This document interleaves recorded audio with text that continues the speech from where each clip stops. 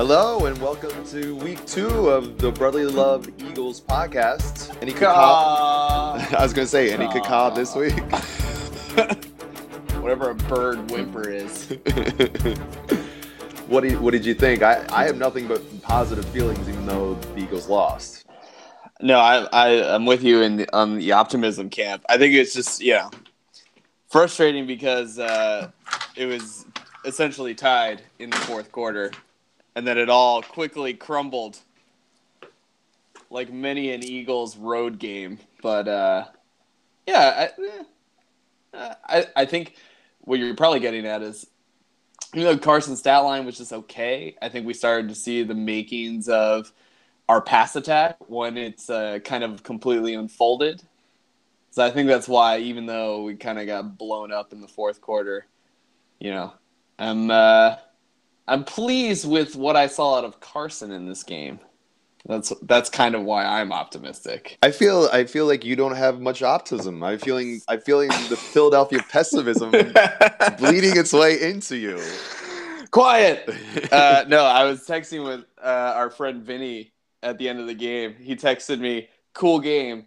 Travis Kelce is a bitch. I hope he gets CTE," which I thought was perfect. It was poetic justice that the decisive touchdown was a shuttle pass. Is it shuttle pass or shovel pass? Shovel pass. Shovel to Travis Kelce, who does some sort of flying squirrel leap maneuver into the end zone. And then, Kelce killed us all day. But the great thing about that play, and I'm not, Kelce can sometimes be a bit obnoxious, but his fly Eagles fly touchdown celebration was pretty spot on. As an Eagles fan, I had to give him props for that. I was very impressed. I was going to put that in one of my winners, but I think he's just such a douchebag. He's like still a frat bro. So is Gronk. The best tight ends are usually big frat boys. Comes with the territory. You're right. If the Eagles are scouting next year and they get into the interview room and are disgusted with the tight end prospect they talk to, they should definitely draft him. There's a positive correlation. Ertz is a great tight end, but I think if he's a little more frat boy, maybe he'd be an upper echelon tight end in the league of Kelce and Gronk. Yeah, he went to Stanford, so he's a little more cerebral. Yeah, we need you to be a full-on. Where did Gronk go? Arizona State. Full douchebag. I'm pretty sure. We have to double check that, but I'm pretty sure it's Arizona State. Full douchebag. Yeah.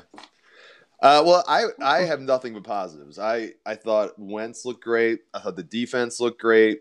I think it was one of those games where in the fourth quarter, if you say, midway through the fourth quarter, it's tied and you have a chance to win the game, I'm going to take that on the road in KC, the way KC is playing with all their weapons.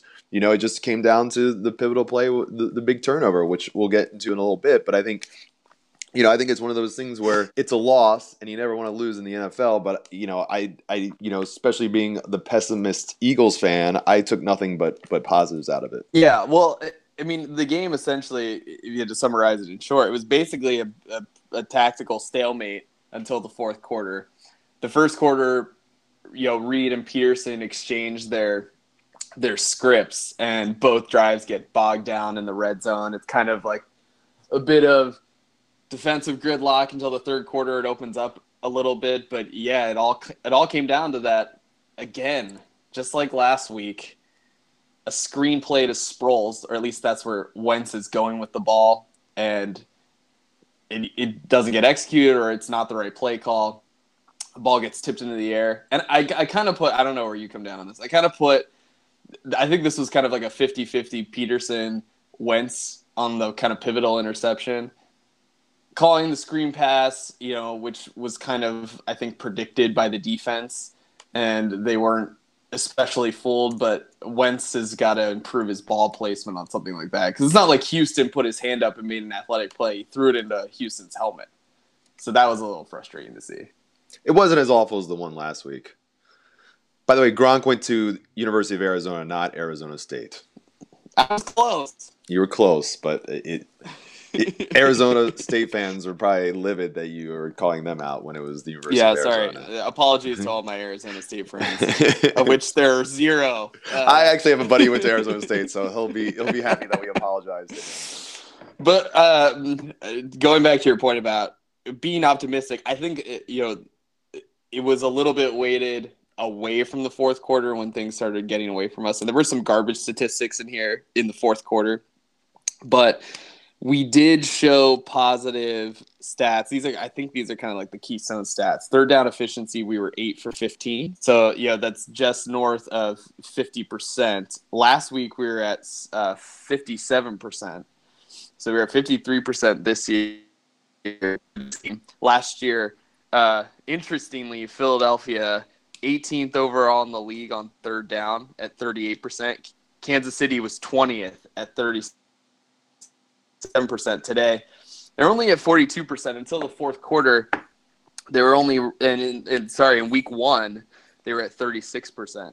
So kind of Reed-esque in that the decisive plays didn't come on third down. And when we actually got them into third down situations, our pass rush was easily able to overwhelm them. But you go back to the interception at the beginning of the fourth quarter is where the game kind of unwound on us. And I don't know what you think. It almost seemed like the defense might have been a little fatigued in the fourth quarter as we got rolled up and kind of exploited by Reed's, misdirection plays.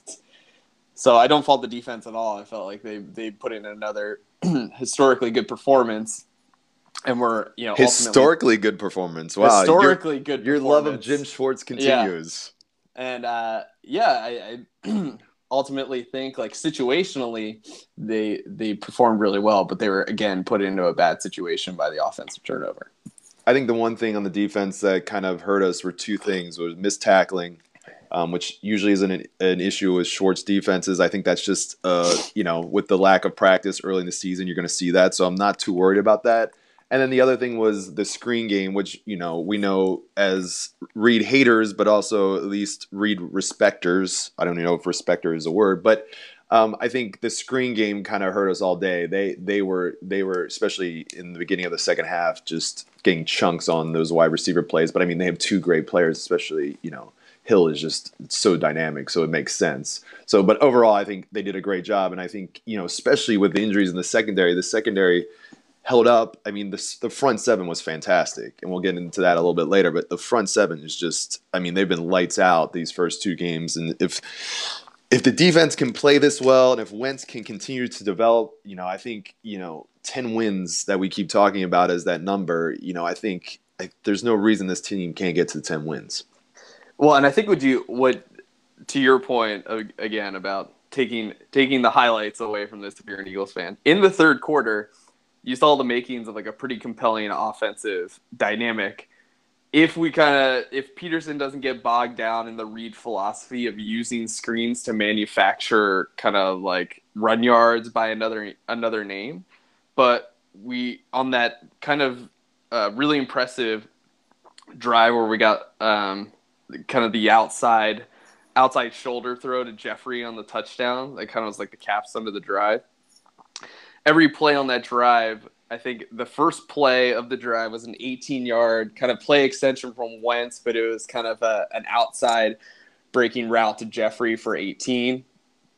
Then he comes back to Mac Hollins on the outside, who was like a pleasant surprise today as kind of like an outside speed size threat. Then he hits Ertz over the middle, and then we actually go back to two run plays. One was to Sproles, I think, on an inside run. Sproles on an edge run, and then Smallwood on an inside run. And then the really well-executed outside back shoulder throw to Jeffrey for the touchdown. So in times, we were able to kind of come up with this really more uniquely suited to our personnel, balanced attack. And for us, in Kansas City, it kind of makes sense to lean more on a screen game because they have really dynamic, kind of smaller inside speed guys. But we have like outside possession guys in Jeffrey and kind of inside at the tight end position with Ertz. So if Peterson can kind of like philosophically make a pivot to outside, kind of 15 to 20 yard window throws and more of an inside running game, it starts to make us a more compelling offense. It just felt like in the fourth quarter, we kind of had to just go back to the Reed menu of plays, go to a screen pass, and that was our undoing, if you kind of compare the third to the fourth quarter offensively. Yeah, I mean, I think they learned from last week. We didn't see any of the wide receiver screens. Most of the screens are to Sproles, and that doesn't bother me nearly as much. I mean, Sproles is a dynamic player still, and I think those plays.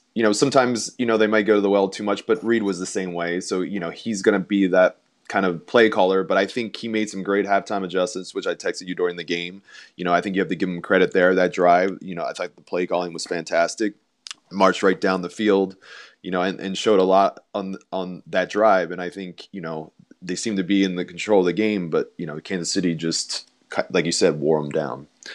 What did you think, just quickly on this point of the? What did you think of not seeing LeGarrette Blount at all today? Do you think that was by design and Peterson was trying to surprise Reed tactically? Or was it something that was dictated by the game as it developed? I think we'll see, but I think he just doesn't have much confidence in Blount right now, especially with Smallwood seeming to get those carries that Sproles doesn't get. And Sproles was, he wanted to win this game probably against, so he's going to put the best players out there to win. So Sproles had a lot more touches than I think they normally would want to give him because he really wanted to have his best weapons out there, and that's still Sproles. And you even saw Clements in there for a play or two. So I think he doesn't have much confidence in Blount right now. So he might just be riding the pine. It'll be interesting to see. Or maybe it was just a matchup he felt like. We'll see next week against the Giants. But that's my sense, is that he just doesn't have much confidence in him right now. We'll see, though. But I mean, he hasn't shown us much. He had a decent first half against the Redskins, but he hasn't gotten much more than 1 or 2 yards a pop, it seems like. And then on that pass play to him, he couldn't break a tackle, where Sproles, at least on those kind of plays, has a chance to break a tackle and make something out of nothing, which he did several times today. So those are initial thoughts, but let's get into Wentz. What did you think? Yeah, I think so. We'll kind of quote his stat line now, and it's getting kind of ugly as we got into the fourth quarter. But I think so. He was 25 of 46 for 2 TDs, 1 INT, 333 yards. So he regressed to the mean a little bit in terms of completion percentage, but again, like a superficial read of his stats, like doesn't tell the story. I think within that, you really, I think, started to see how dangerous Wentz can be when he kind of can, in a really measured way again, just like week one, extend plays by avoiding the pass rush, buy time for longer down the field routes to develop, or even improvisational routes, which obviously creates more imbalance in the defenses you're playing against. And also I think crucially, like again, his yards per attempt up closer to 7 today. After last year being, I think 6.5. Yeah, it's 7.2 again this week. So I think it's just another extension of the positive signs we've seen. He's increasing his productivity on the attempts he makes. We're not as kind of like isolated to those, 7-yard routes and in. You're starting to see the chemistry develop between him and Jeffrey.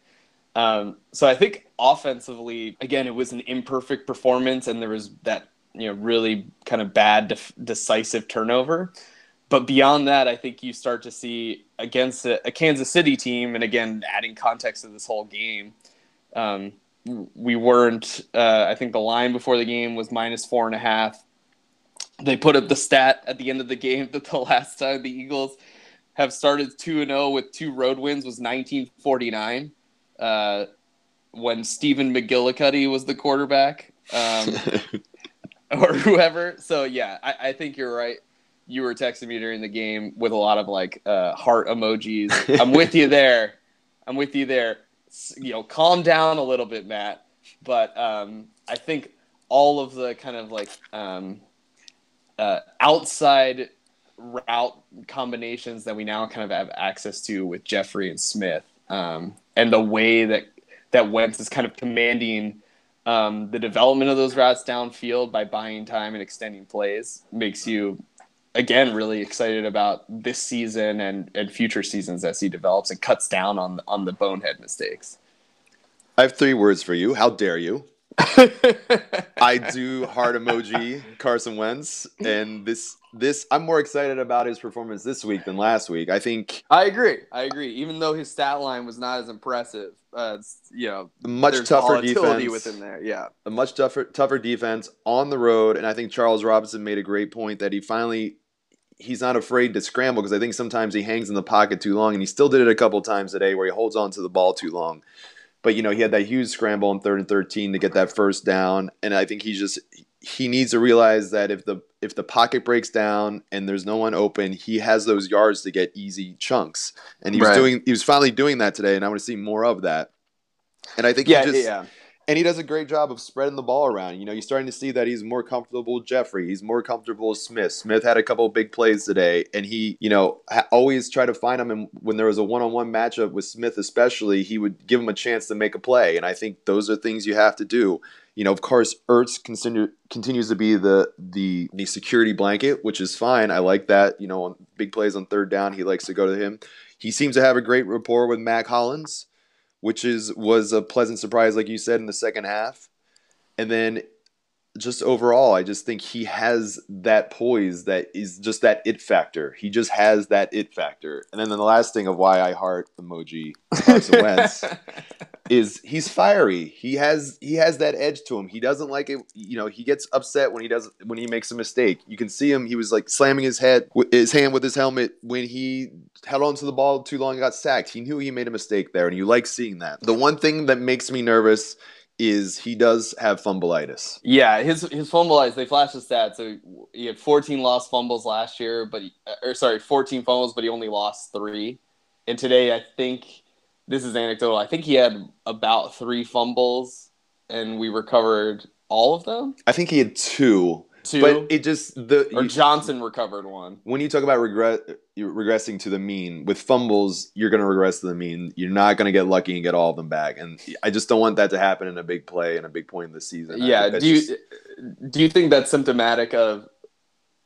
So I think this point was brought up on the broadcast. So Wentz, because he's trying to extend the play as long as humanly possible, it gets to the point where he's in this kind of reckless area where he just becomes super vulnerable to strip sacks. Yeah, I think that's a big part of it. So it's when we say you take the good with the bad, I think, it usually is in a place of when he makes the incredible play, sometimes that gets him in trouble with a fumbleitis, because it's just one of those things where, once it gets crowded in there, it's easy to poke that ball out. Well, I think if you think about his developmental trajectory, that's something where you think about a guy like Rodgers, and let's not get ahead of ourselves. And they keep comparing him to like Roethlisberger and Rodgers, but I feel like it's just a byproduct of experience. Some of that, when you have the ability to extend plays the way he does, I think you kind of just need time and experience in the league to slow the game down enough to know, okay, within this play breakdown, I can get a 7-yard kind of just like out rush, and within this play breakdown, I can get a 20-yard, out reception. And I think he'll figure that out and start to be more measured. And I think it's really a symptom of his youth more than anything else. So I'm not nervous about it over the long run. Within the season, I do think it'll continue to be a problem, though. Yeah, no, I think that's one of those things that it makes you nervous. It's the one thing that makes you nervous. But generally, very positive. I'm very excited about his potential. I think we have the franchise quarterback. If he keeps developing this way, I think we'll be very excited with what he has to offer. I think it was one of those things where you keep saying Roethlisberger. I don't think that's the right comparison. I know some people say that, and then but if you hear people that really break down quarterbacks, they say like the Roethlisberger, like he's the same height, but he's not nearly as big as Roethlisberger from like a broad perspective. But I think like a cross between that and Aaron Rodgers is more accurate, which is, like you said, let's not get ahead of ourselves. This is great news. Those are 2 Hall of Fame quarterbacks. So. Say what? Yeah. So if he's anywhere close to either one of them, I think Eagles fans will be happy for a very long time. Was one more thing? Sorry, I know you're the MC. No, you can always pivot. You can always pivot. But on this point, so talking about just decisive plays in the game, it's so in the third quarter. So fourth quarter, we have the ball to start the fourth quarter, 2nd and 18 on our own 44, and we're able to sustain some success. It's 2nd and 7, and there's a big kind of Wentz has a big play extension, and he had Wendell Smallwood break wide open for what seemed like an easy touchdown. And part of it, I think, is he missed it at first because, the protection broke down. But it looked like he still missed Smallwood just kind of on a coverage breakdown on that play. Instead, he tried to force it to Ertz, and it was kind of like in the ground, and it was really good, just kind of like a broken play. But it looked like Smallwood on kind of like a long touchdown on the play breakdown. That still would have been unbelievable, and I'm kind of asking too much. But I think in the future, that's a read he doesn't miss, as he develops more. Well, I think when it becomes like an improvised play, it's hard to see the entire field. Especially if you're kind of not in the comfortable zone in the pocket where you're just throwing darts when the play breaks down. And he's made enough good plays out of those improvised plays that I'm not gonna knock him for that if every once in a while he misses somebody who's on the other side of the field. Yeah, and it to your point, I mean, just wrapping up Wentz. So we talked about defensive rankings last week of Washington. Washington, I think, was 25th in DVOA in 2016. Kansas City was 14th and was kind of a turnover machine. So kind of a big leap up in defensive competition. And I agree. I think he looked better than he did last week. Like I said, I have nothing but positives to take away from this game. So before we get into the Ray Didinger impact play of the game, I just want to mention that we are now on iTunes. We're now on Google Play. So besides bumpers, we're live, baby. Yeah, we're live. So it's the Brotherly Love Eagles podcast, because apparently there's another Brotherly Love podcast that talks all Philadelphia sports. I'm sure they're great guys. I'm sure I would love to have a beer with them, but we are the Brotherly Love Eagles podcast. So when you search it on iTunes, make sure you look for Brotherly Love Eagles podcast. And I've done the search on iTunes. It's easy to find. And we appreciate any positive reviews, because that's how we gain an audience, is positive reviews. Yeah, if you have a negative review, you can stay the hell out of iTunes. Okay? I'm talking to you, Travis Kelce. Yeah, you douchebag. Second time you use douchebag. It's okay. The over-under douchebag, we've definitely hit the over. But we appreciate all your support, and had a great first week, and we're excited about doing this. And we're actually this week probably going to start a midweek one as well. Won't be as long, but we felt like one just after the game wasn't enough, so also be on the lookout for a midweek one. Yeah. So anyway, Ray Didinger impact play of the game. What did you have? Well, this is I think there's a consensus impact play of the game, which is the Eagles interception on the screen pass. That was kind of the play that broke it. But if I'm being clever about it, I think on the subsequent drive that Kansas City had, where the shovel pass to Kelce kind of buried us, there was an opportunity, I think, to sack Alex Smith on 3rd and 4. And Vinny Curry had a clear run at Alex Smith. So the defense did have an opportunity, although they bail us out time and again, to kind of squelch that drive in its tracks after the interception. So I'm kind of pointing to both plays as the pivotal Matt Blatt auto splat of the game, Ray Didinger pivotal play. You stole my thunder. I had the exact same play written on my card. The Vinny Curry one? The Vinny Curry. Yeah. I agree with you. Because, that was brutal. Because if he makes that play, that's a long field goal attempt, probably over 50 yards. And that, even if they make the field goal, it's only a 3-point game. That's a big difference than a 7-point game. And then you feel like you have to score a touchdown on the ensuing drive. So I totally agree with you. I think, it was one of those plays where Alex Smith made a great play. Alex Smith, who I always say can never win you a Super Bowl, proved me wrong today that he had a great game. I think they were concerned at the end of the first half that he might have been injured, but he came out strong in the second half and had a great second half and had that back shoulder throw to really put the game away. Well, let's make no mistake, between Andy Reid and Alex Smith, these two are the kings of the regular season. So within the regular season, there's no better reckoning. Well, and I also think with Alex Smith that he just doesn't have the arm strength once it gets really cold.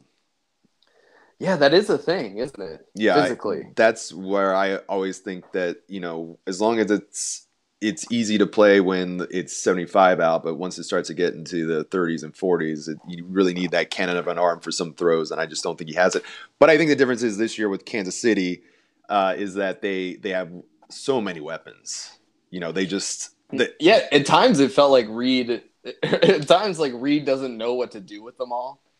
Like, because he always goes back to these like silly misdirection plays where he has like ghost motions running 30 different ways, and it ends up being like an inside handoff. There was like a 3rd and short play where he had, I think, Hunt and Tyreek Hill both running misdirections, and they gave it to like the 3rd running back, and he almost didn't get a 3rd and 2. But so it's interesting to see Reed kind of like.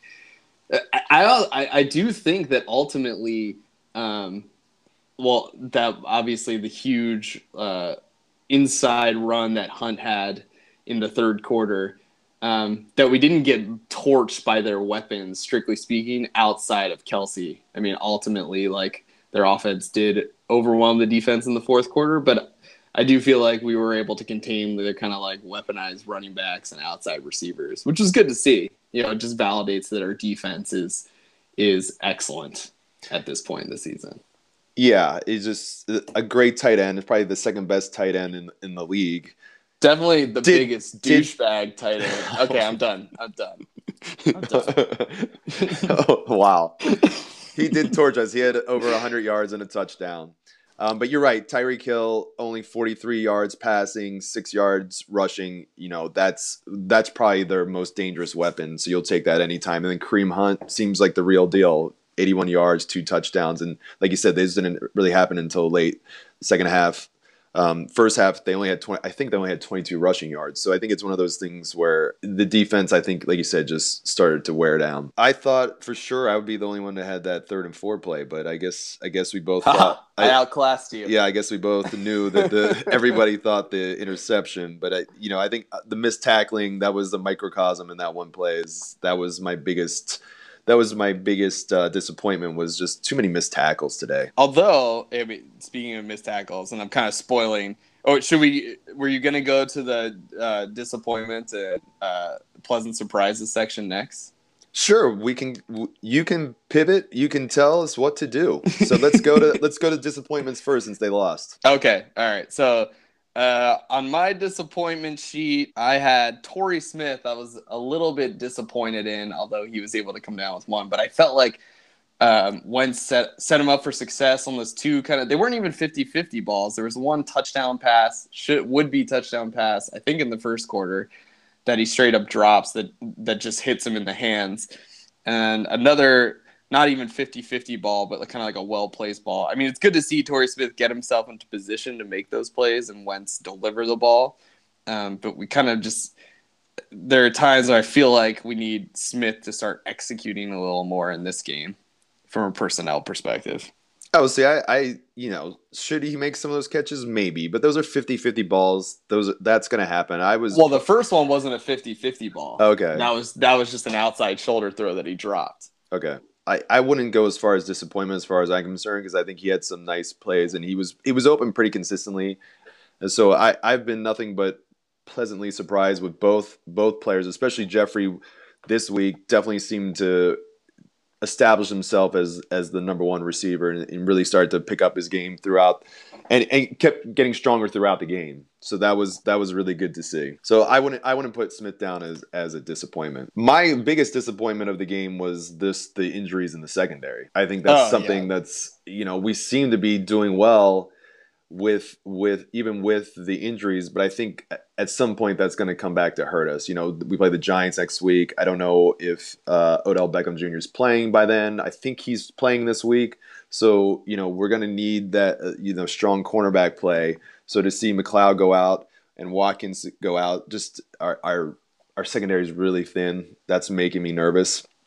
Yeah, I had it written down. I didn't mention it on my kind of like decisive plays chart, but obviously on the big breaking run by Kareem Hunt in the 3rd quarter, obviously their offensive line completely sealed up that hole, but Corey Graham, who's McLeod's replacement. Another Graham. And we had Brandon Graham and Corey Graham were taking over the team, and then Corey Graham completely disappoints me. But yeah, he kind of loses contain on Kareem Hunt. I mean, he was kind of ISO'd on Kareem Hunt, so you can forgive him for missing the tackle. But I wonder if McLeod, he's like a little more physical, maybe makes that play or slows him down enough for the pursuit to catch up. But I think you're right. You really saw that was a play that kind of showcased in run defense the thinness in the secondary. For those of you who don't know, our last name is Graham. That's why we give a lot of love to anybody named Graham. And we had a user give us feedback that he was disappointed that we didn't give Brandon Graham love last week. But Brandon Graham has been great the first 2 games, so he's been a positive, and we'll get to the positives in a little bit. I had tackling down as I said earlier. I think there was too many missed tackles, special teams included. You had talked about this was the special teams Super Bowl. I think Kansas City the special teams Super Bowl. I think Kansas City clearly won the special teams Super Bowl. The big Sproles fumble was a big play. Of course, you had on the kick return putting Kansas City in good field position, and then the new kicker. I was pleasantly surprised that. So he was disappointing when he missed that chippy to go into the halftime 6-6 after, but it was after Zach Ertz's miracle catch, so I'm not gonna give him too much guff, and I don't think it really changed the outcome of the game in the end. You know what trope I love in all broadcasting? This is what they all say when there's like a tip ball and a receiver comes down with it after it's tipped. They'll be like, "Look at the concentration on this play," and I always think to myself, "He's a receiver. What else is he concentrating on but the football?" It's right there in front of him. It's right there. What's he just going to ignore it? But my biggest disappointment, Eagles fans. I love being an Eagles fan. I'm a huge fan of the Eagles, even though they usually are disappointing. I love the passion for Eagles fans. But did you notice that every shot they did to the crowd, Eagles fans were just standing up with their hands crossed, looking mad? We were in the game the entire time. We have a franchise quarterback. We have a great defense. What are you so mad about? Well, yeah, I do think there's kind of like a pathological thing going on with the Eagles fans where if we're not winning 27-3, we're upset.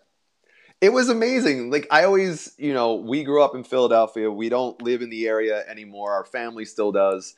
And it's funny to get the perspective of looking at your fan base when you're not in the DNA, in the heat of it day in and day out. And it's just funny to see road game, Kansas City. No one picks us to win.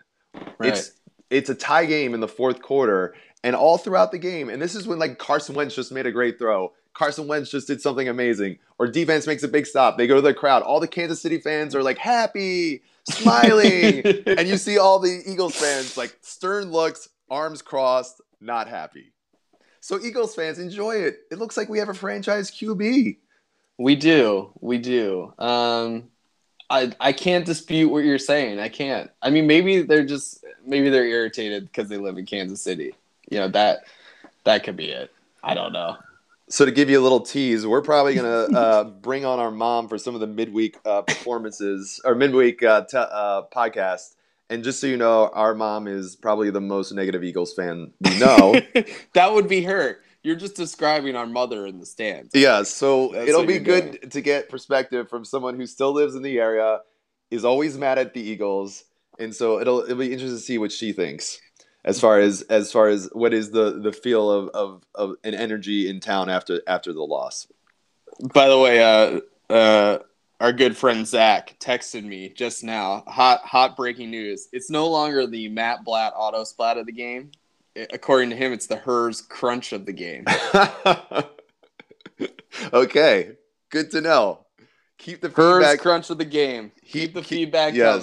Especially because we, besides Ray Diddy, we miss Merrill. It's just not the same to not have a Merrill Reese, game. It's just he's the best. On that score, you did mention it's the special team Super Bowl. We mean by that is Philadelphia number one ranked special teams unit last year, Kansas City number 2. And I do believe the Hers crunch of the game goes to whoever sandwiched Darren Sproles on his forced fumble at the end of the first half. Just how athletic Kansas City is. I mean, Justin Houston, that guy is the man. He was everywhere. Because they always say he's a sack specialist, but he's great against the run. He was breaking up that screen pass. He was just all over the field. It was so impressive. Oh, sorry. My notes are really sloppy today. I got to work on my organization. But my other disappointment besides Torrey Smith was Isaac Samuelo. Samuelo? Is that how we're saying it? Sure. Samuelo. He got blown up more than a few times on kind of like interior swim moves. And I don't know if you remember, I think this play was in the first half, but there was a play where the Kansas City defensive line only rushed 3.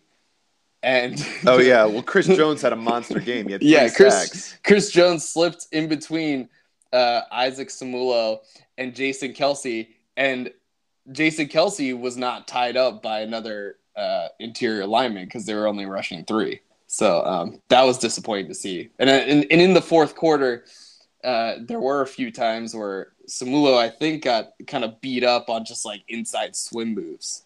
So that was my other disappointment from a personnel perspective. Yeah, but that's a tough call because I think the line played great. Oh, overall, I think Wentz had plenty of time to throw. But it did seem like, so part of it, I think, tactically, too, was, in the third quarter, we were still able to keep Kansas City honest with a run attack because, right, it was basically a tie game. But in the fourth quarter, after we go down 7, Peterson is kind of inexplicably still calling almost like inside draw play action. And maybe it's Wentz on the execution side, but they're still pretending to feed the ball to Sproles, and the defensive line was obviously like not fooled at all by that because why would we be running the ball down 7 late in the fourth quarter? So that was an area where once the kind of run threat went away, their fourth quarter pass rush started to overwhelm us. But that's more of a kind of like a tactical shortfall than anything. Yeah, I think Charles Robinson even made a point to say, no, they're not respecting the play action pass at all. They're going straight for the quarterback. And then speaking of Kansas City and how athletic they are, I love Charles Robinson's point when he said, "Can everybody on Kansas City dunk the fastball?" That play by Daniel Sorensen where he just launched over Sproles was amazing. And then Kelce launched over Rasul Douglas. I mean, those guys they have a bunch of athletes on that squad. It's not like it's almost like they practice it. It's like, all right, guys, we're going to take the last 15 minutes to do flying squirrel leaps. Which is so funny since they have the most unathletic coach in the entire NFL. Oh, Reed. I worry for him. They still, I think I still, for all the baggage of the Reed years, I still have a place of affection in my heart for Reed. And at this point, I'm just, I want him to start eating more vegetables. As much as I can't stand the coach that was Andy Reid, I respect the hell out of Andy Reid just as much as I can't stand him. It's the love-hate that we all have because I'm sorry, all the Buddy Ryan lovers, the best coach in Eagles history is did he have one from when they won the 2 NFL championships, but from modern day Eagles history, Andy Reid has been by far the best coach we've ever had. Oh yeah, and he is on balance a very good NFL coach. Yeah, on balance, exactly. All right, so let's go to the positive, which I said I have mostly positives. Who were your big positives, or we should say pleasant surprises? My pleasant surprises. Well, I thought Rasul Douglas was like respectable when he was called upon. He obviously had there's one series in the late third quarter where Kansas City went 3 and out, and they had kind of dialed up this inside slant pass that he broke up. That was a nice play, and he was also in action and run defense and made a few nice plays there. And he was also just taunting like a motherfucker, which is cool. And then Matt Collins showing that he does kind of look like, he could be a pretty solid kind of like number 2 physical threat on the outside. So those are my 2 pleasant surprises, kind of young rookies who showed up and played pretty well. I had that down as just one, is the play of the rookies. I thought it was, like you said, it was impressive, especially Rasul Douglas, who, Hollins was like a luxury where Douglas, he had to be called to action because their secondary is just so beat up. And like you said, he seemed pretty confident out there, and he made a couple of really nice plays. They had that one crossing pattern where, Robinson at first thought that was a drop by the Kansas City player, and it turned out that Rasul Douglas just made a great play to tip the ball. Right. My other big, I can't really call it a pleasant surprise because it's supposed to be one of the strengths of our team, but the front seven was just phenomenal today. I mean, they were everywhere, and Hicks again. The guy is just a stud. I mean, of course, Brandon Graham, of course, Fletcher Cox, of course, all these players on the D line, which we know about, but not Vinny Curry. Vinny Curry still had. I'm kidding. Yeah, I'm kidding. Yeah. Besides the 1 3rd and 4 play. Yeah. But I'm just thoroughly impressed. And Kendricks had a great game today. And that's not even one of our starting linebackers. So I just think it's one of those things where they continue to impress, and I think it's that's going to be the strength of our team is on the defensive side. We seem to have a legit defense. Yeah, and that's what I thought was kind of most surprising about today. We expect our front seven to perform really well, but I didn't think, short of the run play where the entire, Kareem Hunt run touchdown where the entire defense just kind of got torched. It felt like our secondary by committee didn't get blown up the way you might expect them to with all of the injuries they went through. So, but I think that's just a testament to how dominant our front seven is.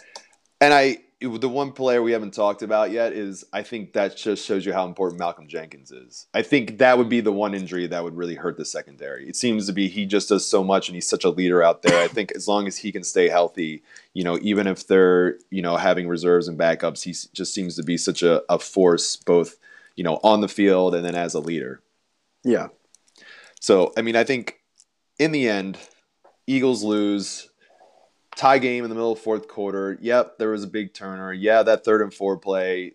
You would love to have all those plays back. But I think in the end, I'm really excited about this team. I think they're showing a lot more potential than last year because even that 3-0 start, we both thought the defense was suspect, especially in the secondary. The secondary seems to be a lot more buttoned up this year. The wide receiving core last year, we thought that, that was going to be something where eventually that would come back to haunt them, and it did. The Lane Johnson suspension totally came back to hurt them, which it did. All these things are different this year because, Lane Johnson, assuming he can stay off performance-enhancing drugs, the weapons are just so much more impactful in the wide receiving core, and Ertz has stepped it up to a new level. And then the defense, just like you said, they just make plays. They're aggressive. Schwartz, you can tell, is very excited about his squad, and I think those are all things that, as an Eagles fan, you have to be excited about. So, zooming out on the outcome of this game, Washington probably tending towards more mediocre than they were last year, but Kansas City looking more dynamic even than they were last year. So I think this is, thinking about the level of competition today on the road in Arrowhead, I think second to, anecdotally, everyone always says second to Seattle, probably one of the more decisive home field advantages in the NFL. A pretty respectable performance, even though it kind of unwound on us in the fourth quarter. I was pleased with the preparation. I felt like Schwartz came to call with like a good game plan that, again, kind of flexibly anticipated some of the trickery that Reed likes to pull overall. And, my perennial bugaboo, Doug Peterson, I do think you made this point earlier, but I do think he kind of like admirably adjusted the offensive game plan in the second half to the point where we were effective. I still kind of fault him for leaning on the screen game too much. And when he finds it's almost like you said, a reading like hole in the philosophy. It's like once we find something that's really successful, we move away from it and back to our kind of like pattern nonsense. But I do feel like Pearson showed some flashes of having an ability to adjust the offensive game plan in the second half. But I also think there was like some good preparation work kind of put into those. They almost felt like kind of rehearsed back shoulder throws to Jeffrey that Wentz and Jeffrey have been working on. So some more tools to put into the toolbox for the rest of the season. By the way, what's a bugbear? You mean a bugaboo? I don't know. Whatever creature bugs you. Oh, it says an object of fear or alarm A bugbear. So there is a bugbear. Did I add an Yeah, it's just bugbear. Yeah, so it's a bugaboo or a bugbear. My other bug. There my was other so. Wait, bugbear. let me get some you go. other points out since you are the Doug Peterson basher and I have to be the Doug Peterson defender. There was nothing wrong with the game plan. There was nothing wrong where Doug Peterson cost us anything. We lost that game fair and square. I think Doug Peterson, like I said, made great halftime adjustments. He seemed to. There was no atrocious. What that is the biggest pleasant surprise of the game is. Kudos to you, Doug Peterson. Kudos to you, Andy Reid. The worst time management coaches that I know of. No egregious time management issue. Yeah, the one I saw that was like not egregious but not ideal is after Alex Smith throws the back shoulder kind of like fly route to like seal it for Kansas City. They're so busy celebrating they're unable to get a playoff on first down, and he has to call timeout with like 4:30 to go in the fourth quarter. Yeah, but that was really the only one. Yeah, but I mean that was impressive. Well done, Andy Reid. Congratulations. It's always nice to see someone learn from their mistakes. So, but I don't think there'll still be times where he does it throughout the year, but that was, there was no big time management miscues. And the other thing I was going to say, I have some dear friends from Seattle and some dear friends from Kansas City. And I think the Kansas City friends of mine would be very upset that you would say that they're second to Seattle and loud stadium noise. I think. Yeah. They're unofficial rankings. Unofficial. Depends on who's measuring. And listen, I think Seattle is just the stadium design. They're just, Oh yeah, that's always a big topic of debate with my Seattle friends. Is they claim they're so loud, and I always say, hey, if the Eagles had a stadium like that, we'd be just as loud. Do think? By the way, I owe my friend from Kansas City drinks because we lost and didn't. You said the line was 4.5. I think the line ended up being 5.5. But anyway, those are just some fun things. But like I said, Eagles fans, come on.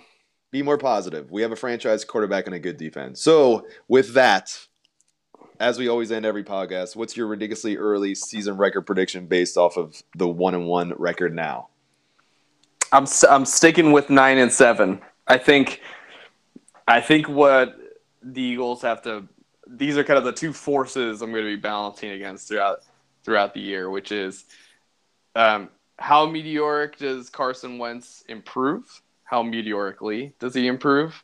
And I'm bullish on that. But then, how predictable does our offensive scheme become?